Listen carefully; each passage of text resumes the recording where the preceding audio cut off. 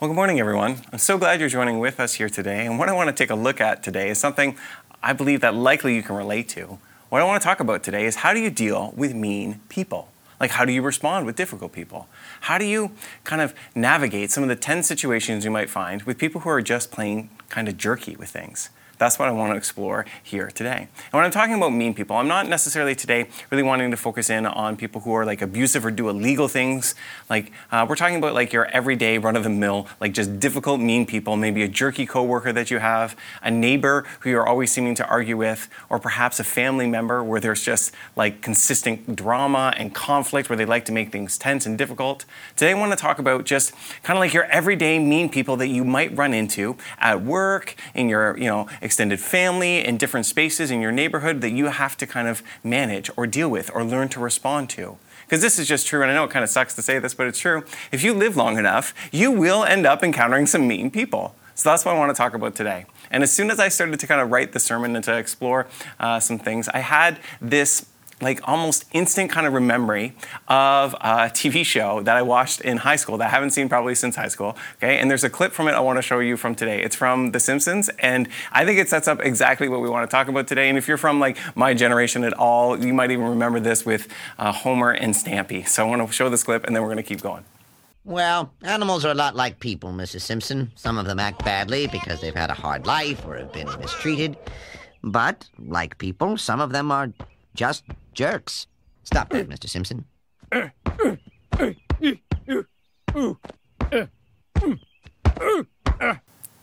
So that's exactly what we want to take a look at today. We want to take a look at how do you respond to mean people, not so much trying to guess why they're mean or what's going on, but then what do we do? What do you do if you have somebody like Homer who's just like headbutting you all the time or it's constantly being difficult? That's what we want to take a look at. How do you respond? How do you move forward? And how do we do this in a biblical, Christ-like way? And so today, we're going to explore then a story found in 1 Samuel 25. And in this story, we're going to see some different reactions and how to deal with mean people. And I want to invite you to open up your Bibles if you have them, and we're going to explore this story here together. So here's some of the context of the story. This story is really about King David and a person named Nabal and a person named Abigail.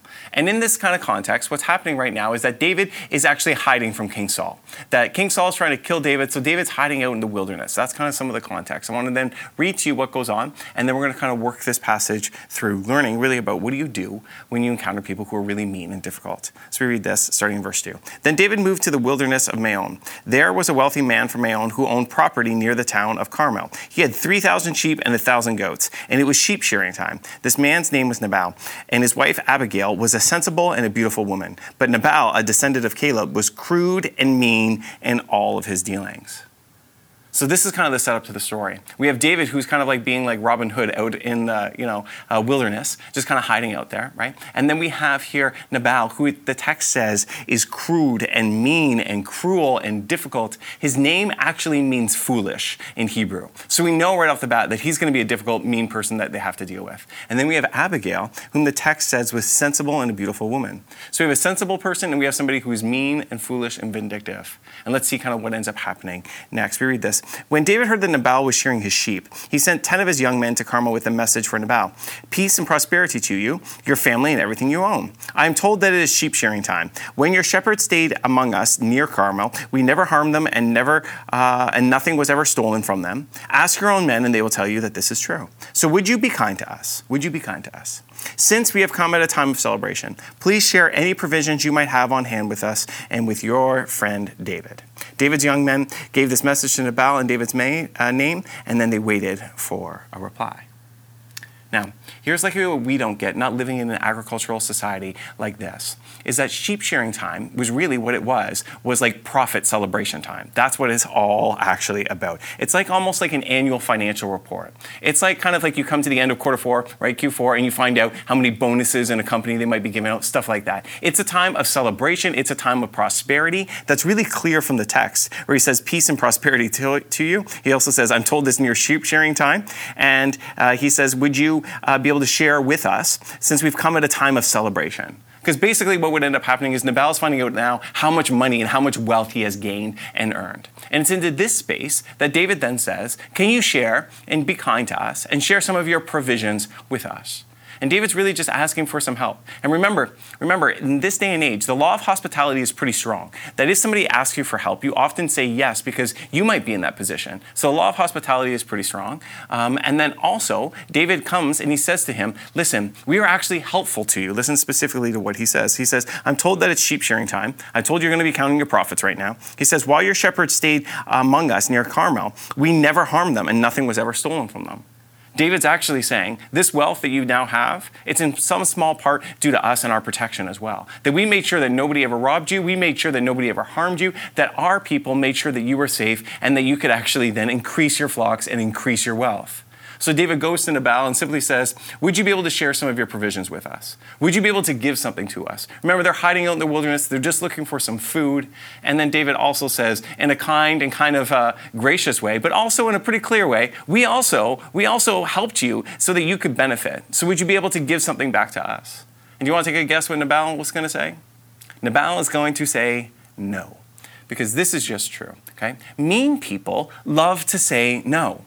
Mean people love to say no, like no, no, no, no, no. This is a huge part of what makes mean people mean, is that easy and even reasonable requests, like David, they love to say no to. It's almost as if, and this is just true, it's almost as if mean people get some joy out of denying other people things. They seem to love this. This is exactly what's going on in this passage, that mean people just love to be difficult. And that's what's going to happen to Nabal. He's going to be difficult. In fact, the text says this. It says that David's young men gave this message to Nabal in David's name, and they waited for a reply.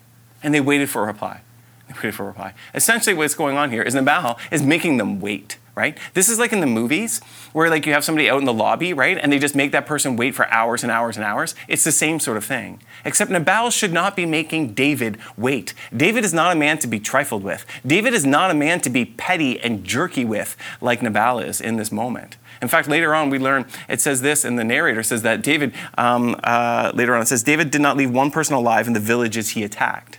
So David is not like, I don't know, like this kind, gentle person in this passage and in this moment. He's actually like a warrior. He's a mercenary. This is not the person I will be trifling with. But that's exactly what Nabal is doing. He is actually pushing and being petty with David and being difficult with David. He's actually like in John Wick, where he's like killing the dog of John Wick. He's just angering him needlessly. That's what's going on. Listen to his actual response. Listen to how he says. He says, who is this fellow David? As if he doesn't know.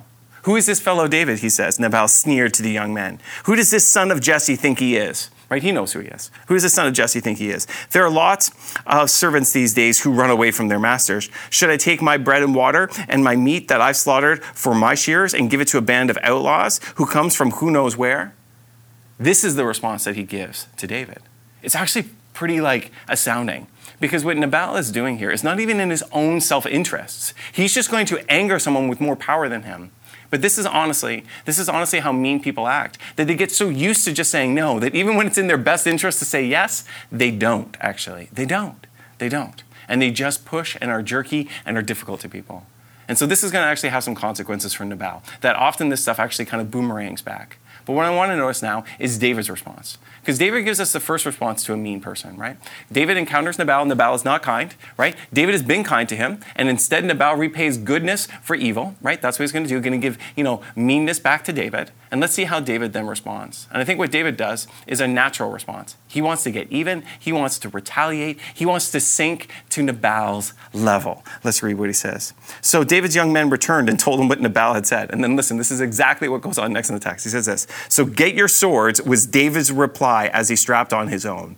Then 400 men started off with David and 200 remained behind to guard their equipment. David's first initial reaction then is like, okay, if you're going to be this to me, I'm going to strike back. I'm going to hit back. And I think that this is actually something that we can relate to, even though our own personal circumstances are probably very, very different than this. I think we can relate to not maybe gathering 400 people as an army to go and attack someone. I think what we can relate to, though, is that when someone is mean to us, when somebody is difficult to us, when somebody is just uselessly pushing back on us, don't we then want to kind of hit back, to retaliate, to maybe even to kind of sink to their level a little bit? That's what we're seeing here with David. He wants to respond to evil with evil. He wants to respond to the hurt with hurt. Nabal pushes back at him. He's going to push back again, but just stronger and harder. That's what we see. And I think we can relate to this, as I said. I think the same kind of instinct flows within so many of us. That's almost a normal reaction. So if you have a neighbor that keeps you up late, like all the time, whatever else, you might be tempted to want to start your lawnmower at like 6:30 a.m. below their window, right? If you have a difficult business person who's mean to you, you might want to cut them out of the next deal. Or if you have like a difficult family member who loves to send, brutal texts or group emails, whatever else, you might have the temptation to just want to respond with one of your own, right? I think this is a normal reaction, but this isn't a healthy reaction because this is just true, okay? Whenever we seek to react like this, things don't get better, things just get worse. And honestly, what we also end up doing is we often end up actually justifying our bad actions by somebody else's, okay? I want to say that again. That when we get into this kind of like tit for tat, arguing, retaliation thing, we often end up justifying our bad actions by someone else's. This actually ends up happening in the story as well. Listen to what David says next. He says, a lot of good, just a few verses later on. He says, a lot of good it did to help this fellow. We protected his flocks in the wilderness, and nothing he owned was lost or stolen, but he repaid me evil for good.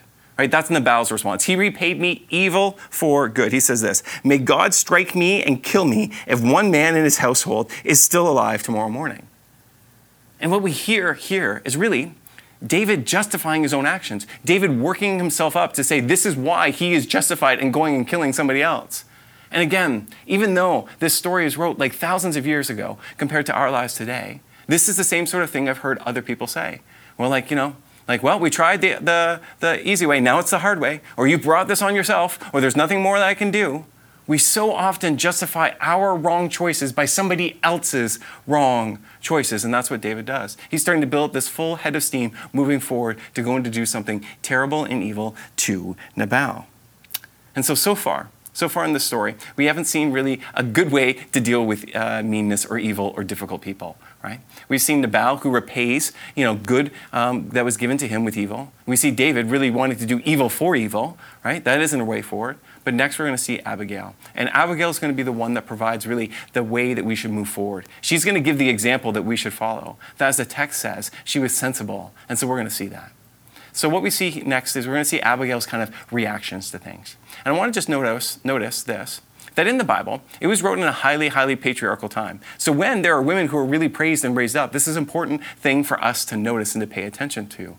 That essentially, with David and Nabal, they're in this like ego match, trying to pretend who is bigger and who is better and all of that. And there are more non-church appropriate ways to kind of put those terms, right? But that's what's going on. Abigail is going to find a different way forward. So let's read what happens with her. It says this in verse 18. Abigail wasted no time. She heard what was going on. And she knew that this is going to be a disaster. That you do not send that kind of reply to David. That is not what you do. So Abigail wasted no time. It says this. She quickly gathered 200 loaves of bread, 2 wineskins full of wine, 5 sheep that had been slaughtered, nearly a bushel of roasted grain, 100 clusters of raisins, and 200 fig cakes. She placed them all on donkeys and said to her servants, go on ahead and I will follow you shortly. But she didn't tell her husband Nabal what she was doing.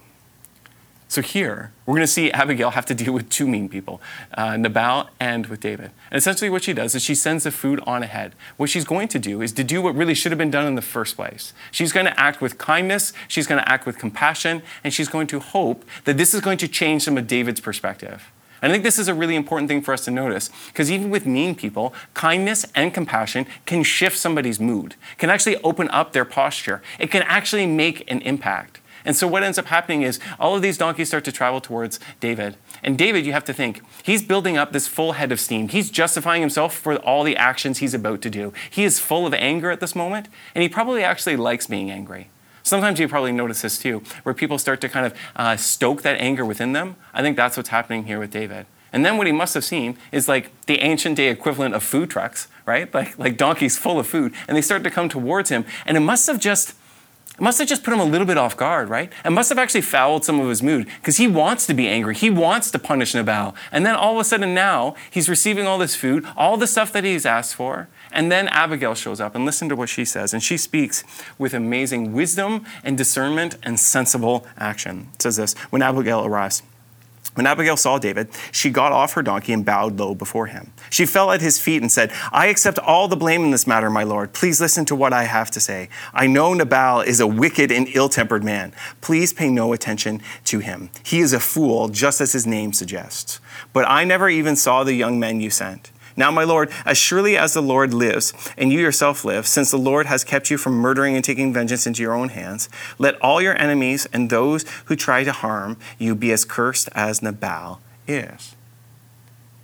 So it's as if, for Abigail, this food opens up a space for her to have a conversation with David. And what she then does is she starts to speak some really wise and sensible words to him. She doesn't call him out as bad. She actually calls him forward and into something bigger and better. And she does this in the next few verses. I'm going to read a few verses of her speech to David. She says this just a little bit later on. She says, "But the lives of your enemies will disappear like stones shot from a sling."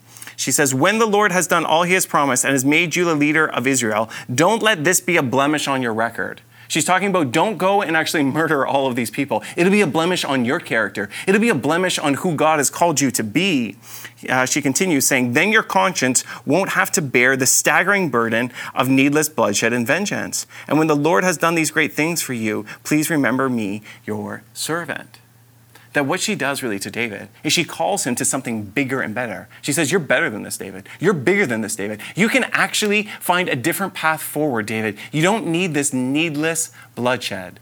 And then because of her kindness, because of her compassion, but then also because of her wisdom and sensible direction, really, Abigail changes everything. Abigail changes everything. And I think it's Abigail that we should be paying attention to in this story. That what she does with mean people, both with Nabal and with David, is she acts with kindness, with wisdom, and sensible action. I think this is how you deal with mean people. With kindness, with wisdom, and with sensible action. Because what the story makes really clear is that because of Abigail's actions, actually, there's this really good ending to this story. There's actually all this disaster that is averted, that there's actually a way forward past the evil and the meanness of both David and Nabal. That how the story ends is this. What ends up happening is Nabal is not killed by David. David actually turns around and chooses not to go through with it. And then what ends up happening for David then is he doesn't have this needless bloodshed on his character. He actually doesn't have this blemish on his record. And then for Abigail, she is also saved. And this is really how I think you deal with mean people. It's with sensible actions, it's with kindness, and it's with compassion. Listen to what David says at the end of the passage. David replied to Abigail. This is just after Abigail is giving kind of that speech to her. He says, "Praise the Lord, the God of Israel, who has sent you to meet me today. Thank God for your good sense. Bless you for keeping me from murder and from carrying out vengeance with my own hands. For I swear by the Lord, the God of Israel, who has kept me from hurting you, that if you had not hurried out to meet me, not one of Nabal's men would still be alive tomorrow morning." Then David accepted her present and told her, "Return home in peace. I have heard what you have said. We will not kill your husband." And here I really do believe we see the way forward to deal with mean people. We see how David has changed. And we see actually how Abigail has averted all of this disaster. That really in this story we see three characters with three responses. We see Nabal, who is cruel and mean and vindictive. And when someone does something good for him, he just says no and is mean and cruel back. We see David, who does really what is a normal response, that when somebody's mean to him, he seeks to kind of be mean right back. But then what we see with Abigail is totally different, actually. It's totally different. That when people are mean and difficult and vindictive towards her, what does she do? She rises above it with kindness, with wisdom, and with sensible action. And so the story ends then with her not being killed or Nabal not being killed by David. She goes home, actually, and this is what ends up happening to Nabal. There's consequences for his meanness and cruelty in the story as well. So she goes, and in the morning, when Nabal was sober, his wife told him what had happened, what she had done. It says this, "As a result, he had a stroke, and he lay paralyzed on his bed like a stone, and he died 10 days later." That essentially Nabal suffered the consequences and the punishment of his own meanness and cruelty.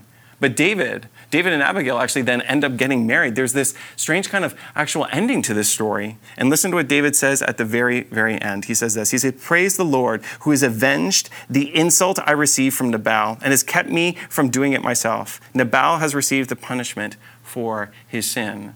And the story kind of comes to a close. So what do we learn in this ancient story? As I said, I think what we learn in this ancient story is first some of the normal reactions like David that we have, where we want to retaliate, but then we see the right way forward. Then we see a way forward that is not modeled by Nabal or by David, but by Abigail, where the way to deal with mean people is to be kind, is to be wise, and to have sensible action. I think that's what we see. So what's my main point today? My main point is really simple. That the way you respond to mean people is with wisdom, kindness, and sensible action. That the way you respond to mean people is with wisdom, kindness, and sensible action. This is what we see in Abigail, and she's the one to emulate and follow. That really when somebody is evil towards us, we seek to repay them with good. That's what this story is teaching us. And this is actually the same kind of teaching that's throughout the Bible. Let me read you a few verses that remind us of the importance. Even when someone does something mean to us, we need to be kind and respond with sensible action. We read this in Proverbs. If your enemies are hungry, feed them. If they are thirsty, give them something to drink. In doing this, you will heap burning coals of shame on their heads. Or in Paul, we read this, never pay back evil with more evil. Do things in such a way that everyone can see you are honorable, but don't let evil conquer you, but conquer evil by doing good. With Jesus, we read this. He says, but to those of you who are willing to listen, I say, love your enemies, do good to those who hate you, bless those who curse you, pray for those who hurt you. That the testimony really of the scriptures is with mean people, our way forward isn't by actually just devolving to that level. It's actually rise above it with kindness, wisdom, and sensible action. But practically then, what does this look like? I want to share with you a story in my own life where I ended up having to deal with some mean people and kind of what ended up happening with it, okay? And this is a story that ended up happening with my brothers. Now, as I've shared here before, my dad passed away, and he was a pastor at a church, and I was pastoring with him. And after my dad had passed, the church I was at that point, just as sometimes churches can do, the church went a little bit sideways. And by a little bit sideways, I mean like it was one of the most toxic and hurtful environments I'd ever been in. So much so that I had to no longer pastor there, and my family had also left over all those things. There's a lot of betrayal and hurt and all that kind of stuff. And this is a few years after that. And it was coming up to my anniversary of my dad's death. And what I had heard was that previous church I was at, my dad had a pulpit that was commissioned for him. That was kind of his pulpit that he preached from, all that sort of thing. And this pulpit was just sitting in a closet. It wasn't being used anymore. And I know it might sound kind of silly, but I had some sentimental value to that pulpit. So since it wasn't being used, since it was just kind of sitting there in a closet in the back collecting dust, we asked if we might have it. That I might be able to use it every Sunday. Because I was a pastor and preaching every single week, and if it wasn't going to be used, right, it had sentimental value for me. I thought, well, maybe I could use it, and maybe I'd be able to kind of remember my dad in that sort of a way, since especially it was just collecting dust. So we asked the church leadership, and the church though said, you know what, like no, it means too much to us, like you can't have it. And I was a little bit frustrated by this because I was like, well, you're not using it, and it's actually technically not even yours. It's my dad's. It was made for him. It was a gift to him. You can't really. But I didn't really know what to do. It kind of felt kind of petty. But then, as we're coming up on my dad's anniversary, best friends of ours had thought of a different way to try to have the pulpit with the sentimental value, especially again because it's not being used. So what they offered them was to actually purchase a brand new pulpit for the church, and that I would take the one that's in the basement in the closet that's not being used. The church, so again, because remember, what do mean people love to say?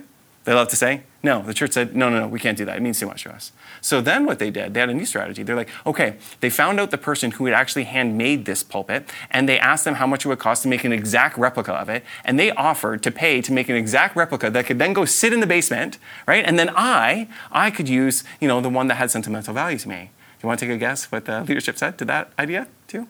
They said no again. And so we find out all of this, that, we can't move forward with the pulpit, all that sort of stuff. And it happens to be the anniversary of my dad's death. And so as a family, we're at my mom's house, and my brothers and I are sitting outside. And we're kind of stewing about not just the pulpit, but it's really like the straw that broke the camel's back. There's so much other things that were going on. And it was really hurt and angry.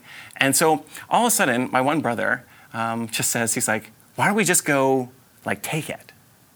I was like, what? He's like, why don't we just go, take it? And in case we're not clear here what we're talking about, what he meant was go steal the pulpit from the church that we all used to go to. And I was like, what are you talking about? And he says, we all have keys. This is true. We were all janitors of the church, and we still actually have keys to this day. And we lived on the church property. He's like, we could just go and get it, and no one would even notice. And I was like, whoa, guys, I don't know about this. And then they started to talk about it. They're like, first of all, Andrew, it's not being used. It has sentimental value for you. It's sitting in a closet. No one would even notice if we took it. Right? No one even noticed. And Andrew, anyway, it's dad's anyway. It was given to him. It's not even theirs. Really, we'd be liberating it. I remember them saying that. We would be liberating the pulpit.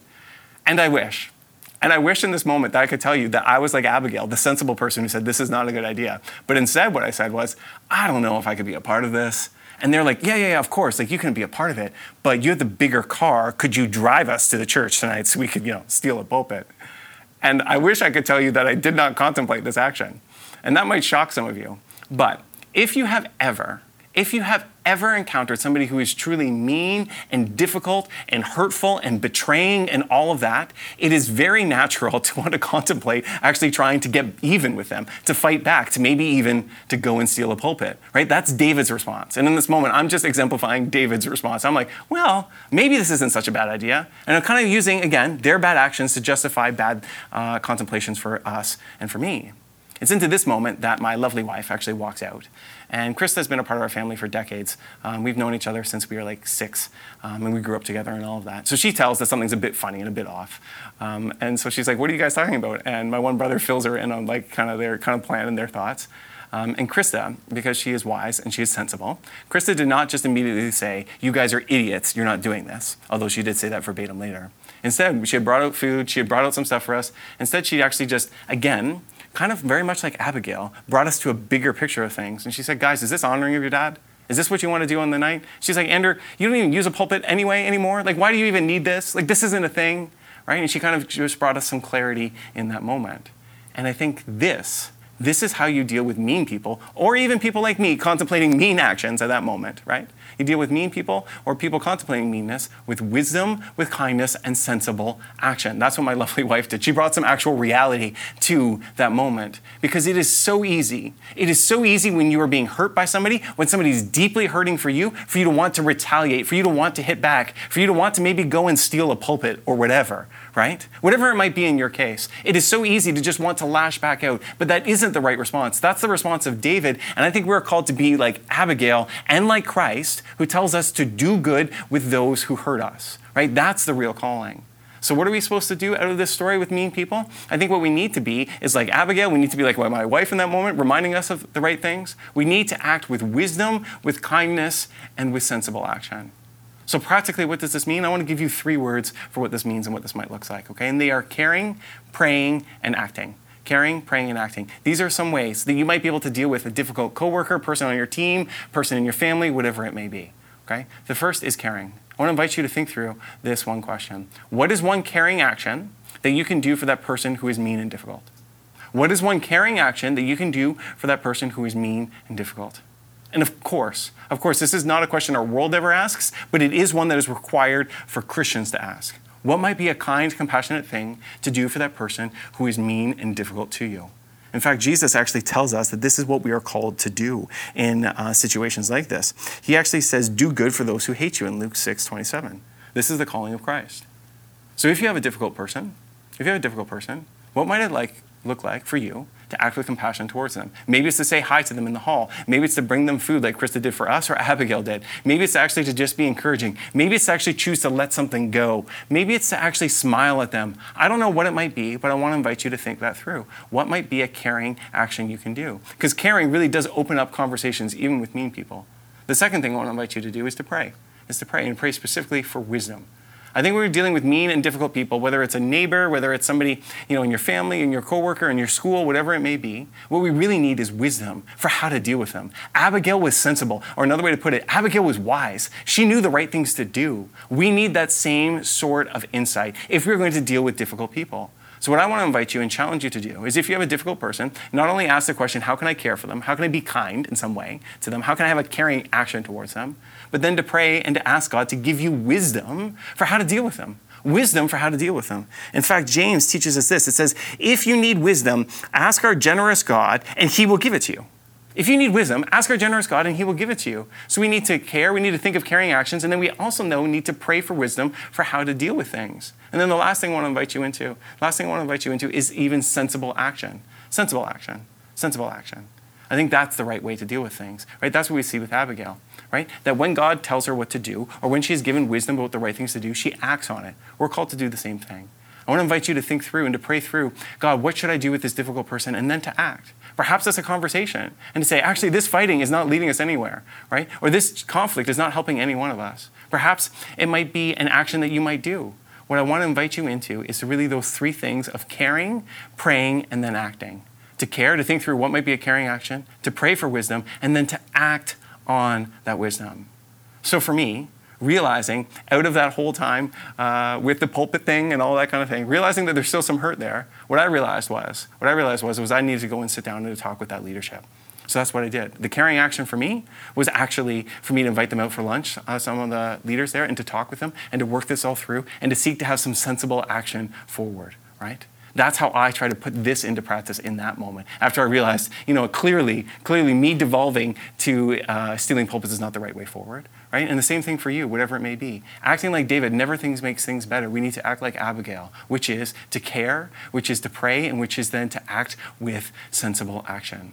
So what's my main point today? My main point is if you want to deal with mean people, the right way to deal with it is with kindness, wisdom, and sensible action. And then my challenge is, this week, if you have somebody who's difficult, would you think of caring? Would you think of praying? And then would you think of the right actions to take? Because I think this is what our world needs. It needs people who are able to rise above things and call people to deeper and better things with sensible action. I think we need more Abigails and less kind of reacting Davids and Nabals in our lives. And so with that, would you join with me in prayer here today? So dear God, I ask if we have a difficult person in our lives. I pray, God, would you give us wisdom in the words to say, wisdom in the actions to take, wisdom, Lord, for how we might be able to deal and respond with them. I pray, God, might we be like Abigail, acting with sensible action, acting with kindness and compassion even. I pray, God, would you help us to manage and to deal with those relationships that are so challenging and difficult. And I pray, God, if we need extra support, might we reach out to our home churches, to trusted family and friends for wisdom as well. And through all of this, might we follow you and live and love and look like you, not like David and Nabal with the meanness and the anger and the retaliation, but instead, might we actually choose to love and to live like you do, giving grace and compassion and seeking to follow obediently. And we pray this all in the wonderful name of God the Father, Son, and Holy Spirit. Amen and amen.